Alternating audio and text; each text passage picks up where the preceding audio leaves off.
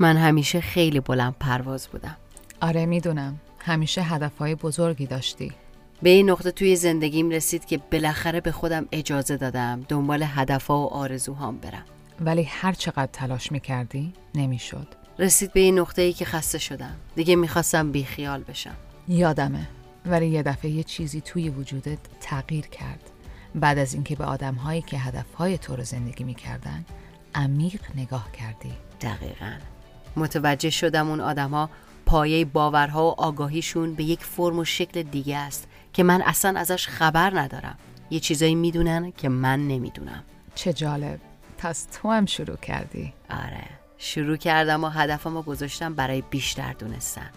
رها شدن از شرطی شدگی هایی که به هم خدمت نمی کنن. این پادکست جوی کالچره، یک جای امن برای آگاه شدن بر ناخودآگاه ذهن و پیدا کردن انتخاب ها و باورهایی که به هدف ما در مسیر زندگی کمک می کنن.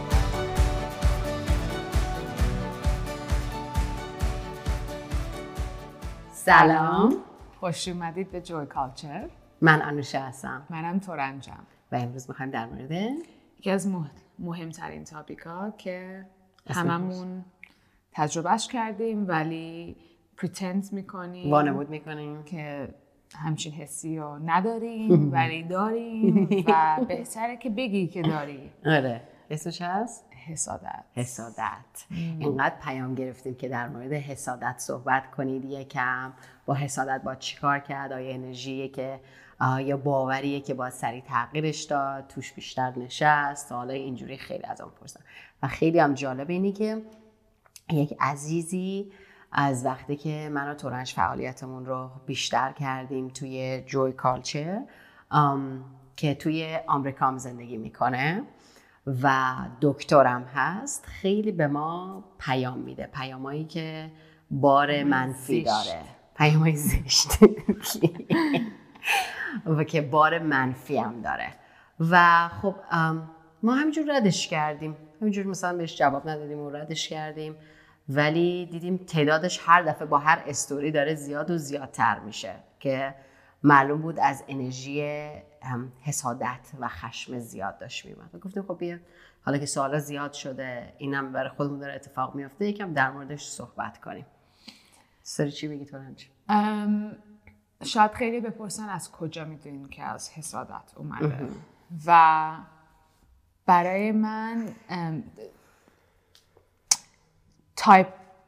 نوع مسیجا بود که مثلا چرا دارین صحبت میکنین، یعنی انگاره که خفه گیر بود، یعنی میخواست خفه کنه ما رو با مسیجاش و دیدم هم این خانم دکتره تو آمریکا زندگی میکنه، پس چیه که مثلا بین من و خودش، تو و خودش یه فاصله میبینه و یه اجازه ما به خودمون دادیم که اون اجازه رو به خودش نداده و معمولا آدمایی که مثلا آدم‌ها، این اشتباهه بگیم آدم‌ها، ولی افرادی که برای که هممون تجربهش میکنیم، وقتی میبینیم میخوایم یه چیزی رو توی کسی کم کنیم، خاموش کنیم، کم رنگ کنیم، معمولاً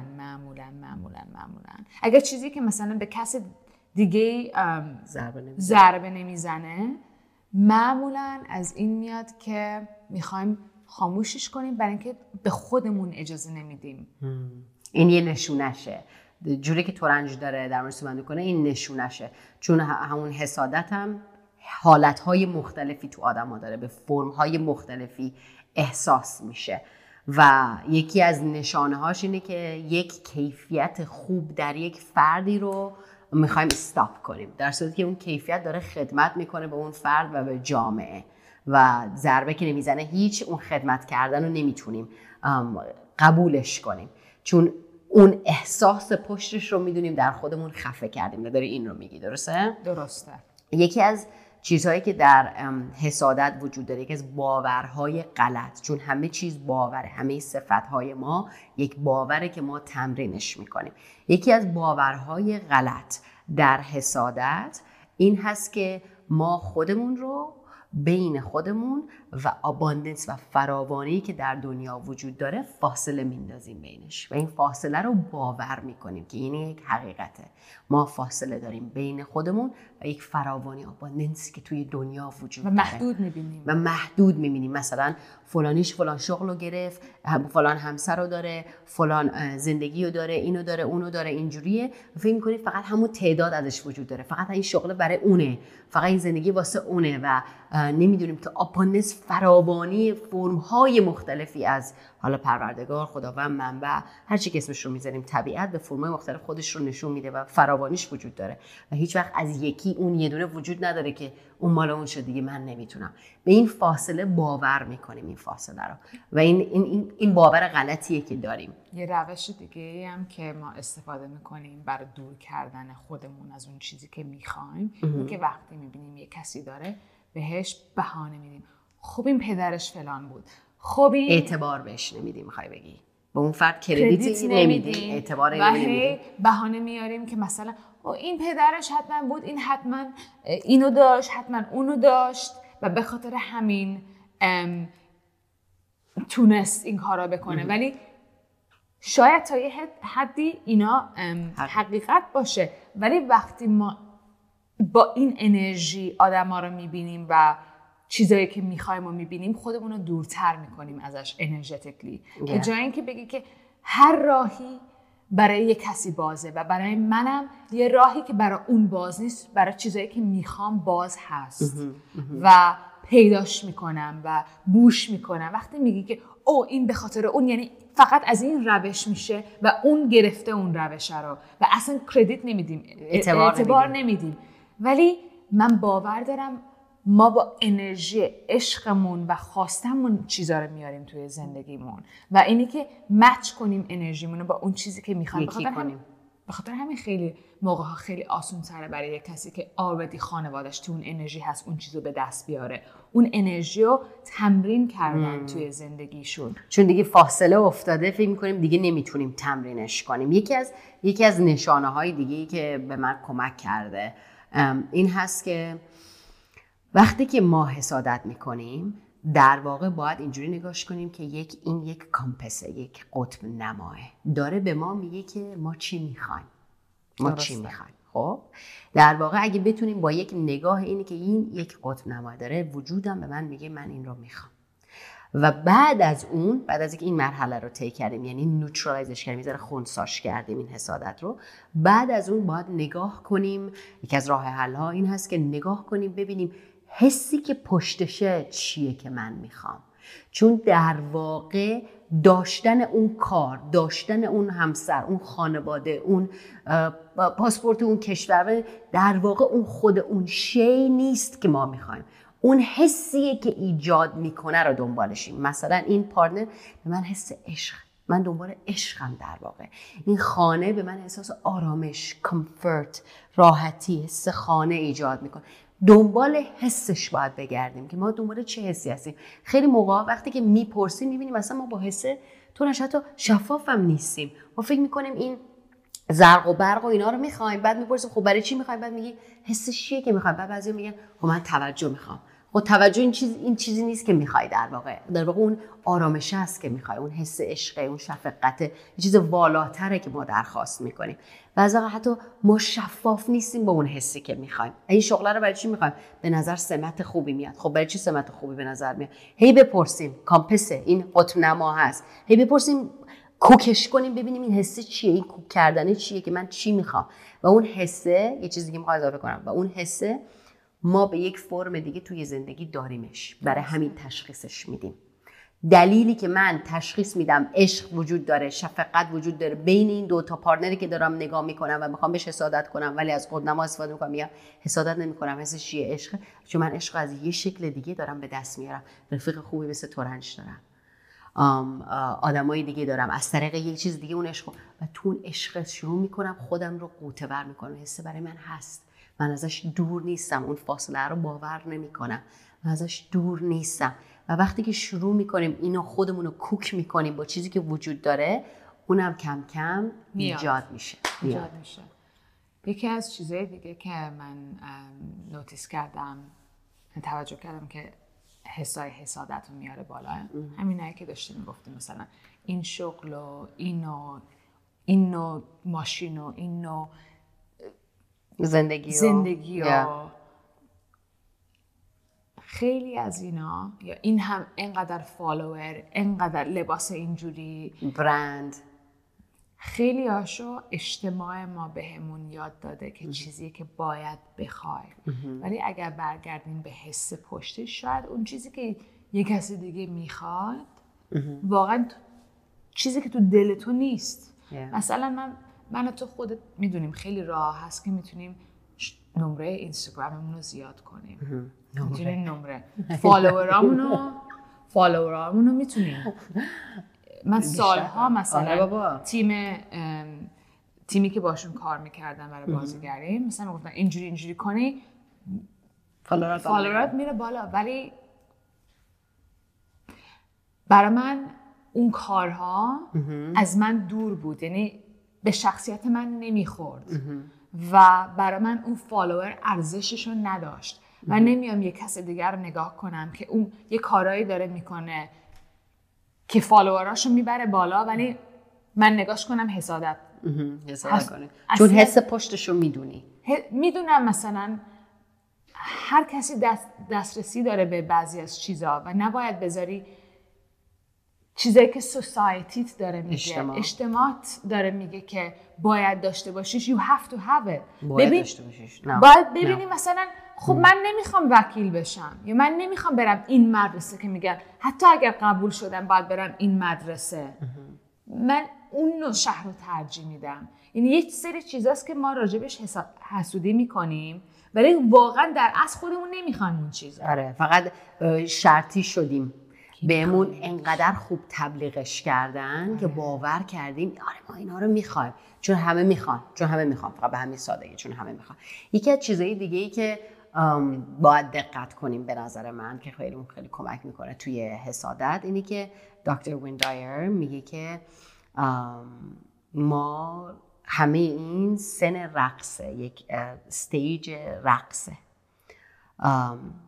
و ما خیلی موقع‌ها ابسس میشیم. اینو میخوام بهش اضافه کنم، ما خیلی موقع ابسس میشیم، یعنی هی وابسته فکری میشیم که من میخوام اون قسمت استیج برقصم. خب من میخوام اونجا باشم، همین ساده من اینو میخوام، من این فقط اینکه اونو بهتر میدونم، اونو بهتر میدونم، حالا به هر دلیلی که هست. و تا مسیری که بین من اونجایی که وایسادم و تو به اون نقطه برسم که میرسیم، I hope که همه برسیم اون چیزی که میخوام میرسیم، انقدر تمرکزمون روی اونه و کمبود این جایی که هستیم، کمبود، حس کمبود داریم و رو اون ابسس شدیم، وابسته شدیم که اصلا موزیک رو یادمون میره، اصلا رقصیدن رو یادمون میره، یاد گرفتن و لذت بردن و در آن بودن و در لحظه بودن و با آدمای اطرافمون، این استیج، این بودن، این زندگی، این رقص، این جاری بودن، همه از اون حس پشتی که راجبش داشتی صحبت می‌کردی دور می‌کنیم. اون حس پشت فقط وقتی میرسیم مقصد نیست که تجربه می‌کنیم، توی راه هم تجربهش می‌کنیم، ولی وقتی می‌بینیم فقط اون وقتی به اون مقصد میرسم، یا مثلا این کارهایی که این آدما میگن خانواده‌ام، environment هم، society، محیطم داره میگه باید بکنی که به اون حس برسی. It actually disconnects you from the actual journey. در واقع ارتباطتو قطع میکنه از مسیر و فقط ابسس میشی، وابسته میشی به نقطه مقصدت و اون شرطی شدگیه. خیلی خیلی جالبه، خیلی جالبه. من به شخصه تا حسادت تجربه کردی؟ of course حسادت تجربه کردم. من چیزی که لروتی تگشم میکنی من دقت کردم چیزی که هی کوک میکنم خودم رو باهاش، وقتی که این حس ایجاد میشه در من به قابلیت‌های اون فرد نگاه میکنم، تواناییش، ایبل بودنش توی یه سری چیزا و انرژیمو، این قطب نمامو که میخوام کوک کنم برای اباندنس، فراوانی، میخوام این حسامو کوکشون کنم، تونین کنم، ببینم که چی میخوام، تبدیلش میکنم به حس انگیزه. اینسپیریشن. من انگیزه بمیره این آدم این کارا رو میتونه با بدنش بکنه، اینجوری میتونه حرف بزنه، اینجوری خدمت کنه به دنیا. حالا حسایی که من دنبالشم خدمت کردن، رقص بین انسان ها، کانکشنشون. وقتی در یک نفر این چیزها رو میبینم که میدونم تو خودم هم میتونه وجود داشته باشه، دلیلی که میبینمش اینه که تو خودم هم میبینمش دیگه، ولی تو خودم احساس کم رنگی میکنم، تو اون احساس پررنگی میکنم. این برای من قطب‌نما میگم من باید انگیزه بگیرم اینو بکنم، اینسپیریشن خودم و به این سمت برم. این وجود داره و من چقدر شاکرم که این وجود داره که من بتونم ببینمش، من بتونم نگاش کنم. حالا اینستاگرام وجود داره، سوشال میدیا وجود داره، از هر طریقه این برای من قطب‌نمای من، کوک کردن من تبدیلش میکنم به انگیزه، میکنمش یک پله از چیزایی که دوست دارم به دستش بیارم. این چیزیه که به من خیلی کمک میکنه. آره مدتی بود که من به چیزایی که میخواستم نگاه میکردم و هی خودم ازش دور میکردم، با انرژیم، با فکرم، با باورم میگفتم خب اینا خوشگل‌ترن، اینا این شرط ها توی زندگیشون وجود داره و به خاطر همین به اینجا رسیدن و من ندارم، من کم دارم توی این چیزا. و متوجه شدم که خدا یا هستی یا اون خالق همه چیز به ما همه چیز رو میتونه برسونه. یعنی در اصل ما خودمون اون خالق هستیم و همه چیز به همه میتونه برسه، فقط باید خودمون رو فاصله ندیم. انرژتیکلی از لحاظ انرژیمون نباید خودمون رو فاصله بدیم و وقتی این شرط ها رو هی میاریم بالا، من ایناف خوشگل نیستم، ایناف این نیستم، کافی این نیستم، کافی این نیستم، یعنی شرط شدگی ها رو باور میکنیم، نمیتونیم دسترسی داشته باشیم به اون انرژی. و موقعی که مثل یه آیتم های روی منیو غذا نگاه میکنیم که واو، میبینی چه خانواده تشکیل کرده، چه همسری تشکیل داده، چه همسری داره، متره ترنج فعل کرده، چه همسری داره. آره بگو. چه همسری داره، چه شرکتی راه انداخته، چه هیکلی داره. وقتی این چیزا رو میبینیم باید ببینیم که توی ما هم هست. تواناییش توی ما هم وجود داره و باید خوشحال بشیم، شکرگزار باشیم. من موقعی زندگیم عوض شد اینی که شروع کردم برای چیزایی که آدمای دیگه دارن و خوشم میاد از اون چیز شکرگزاری کردم. چقدر خوشحالم که این همچین شرکتی رو تونسته بزنه، چقدر خوب که فکرش به این ایده رسید.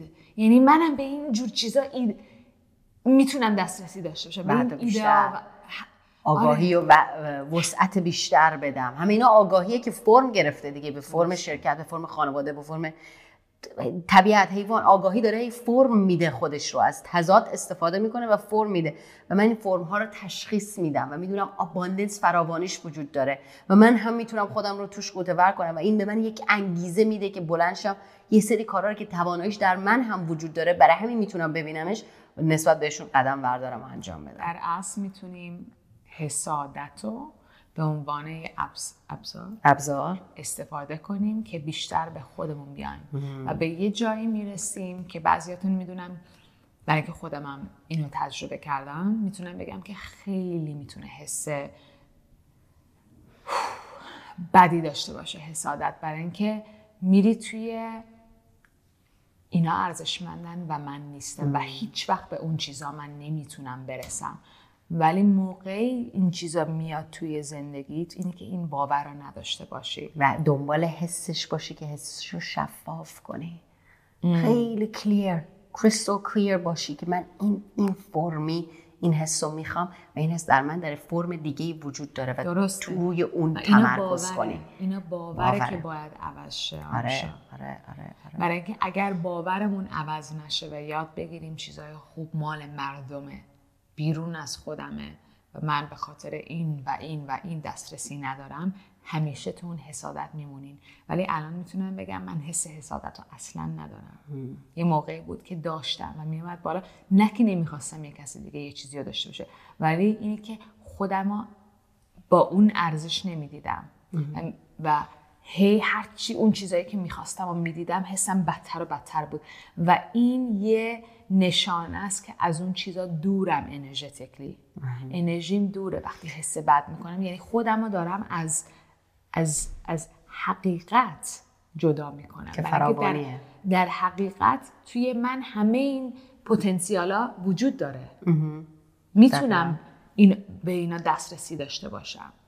یا وقتی که شروع میکنیم دقت بیشتری میکنیم، وقتی که یک حسی که uncomfortable، ناراحتی، مقاومتی در وجودمون هست روی سطح میاد و ما میگیم من این حس رو دارم، هر چی که آگاهی برش رو هی تمرین کنیم، بگیم این حس اینه ولی چی رو میتونم جایگزینش کنم.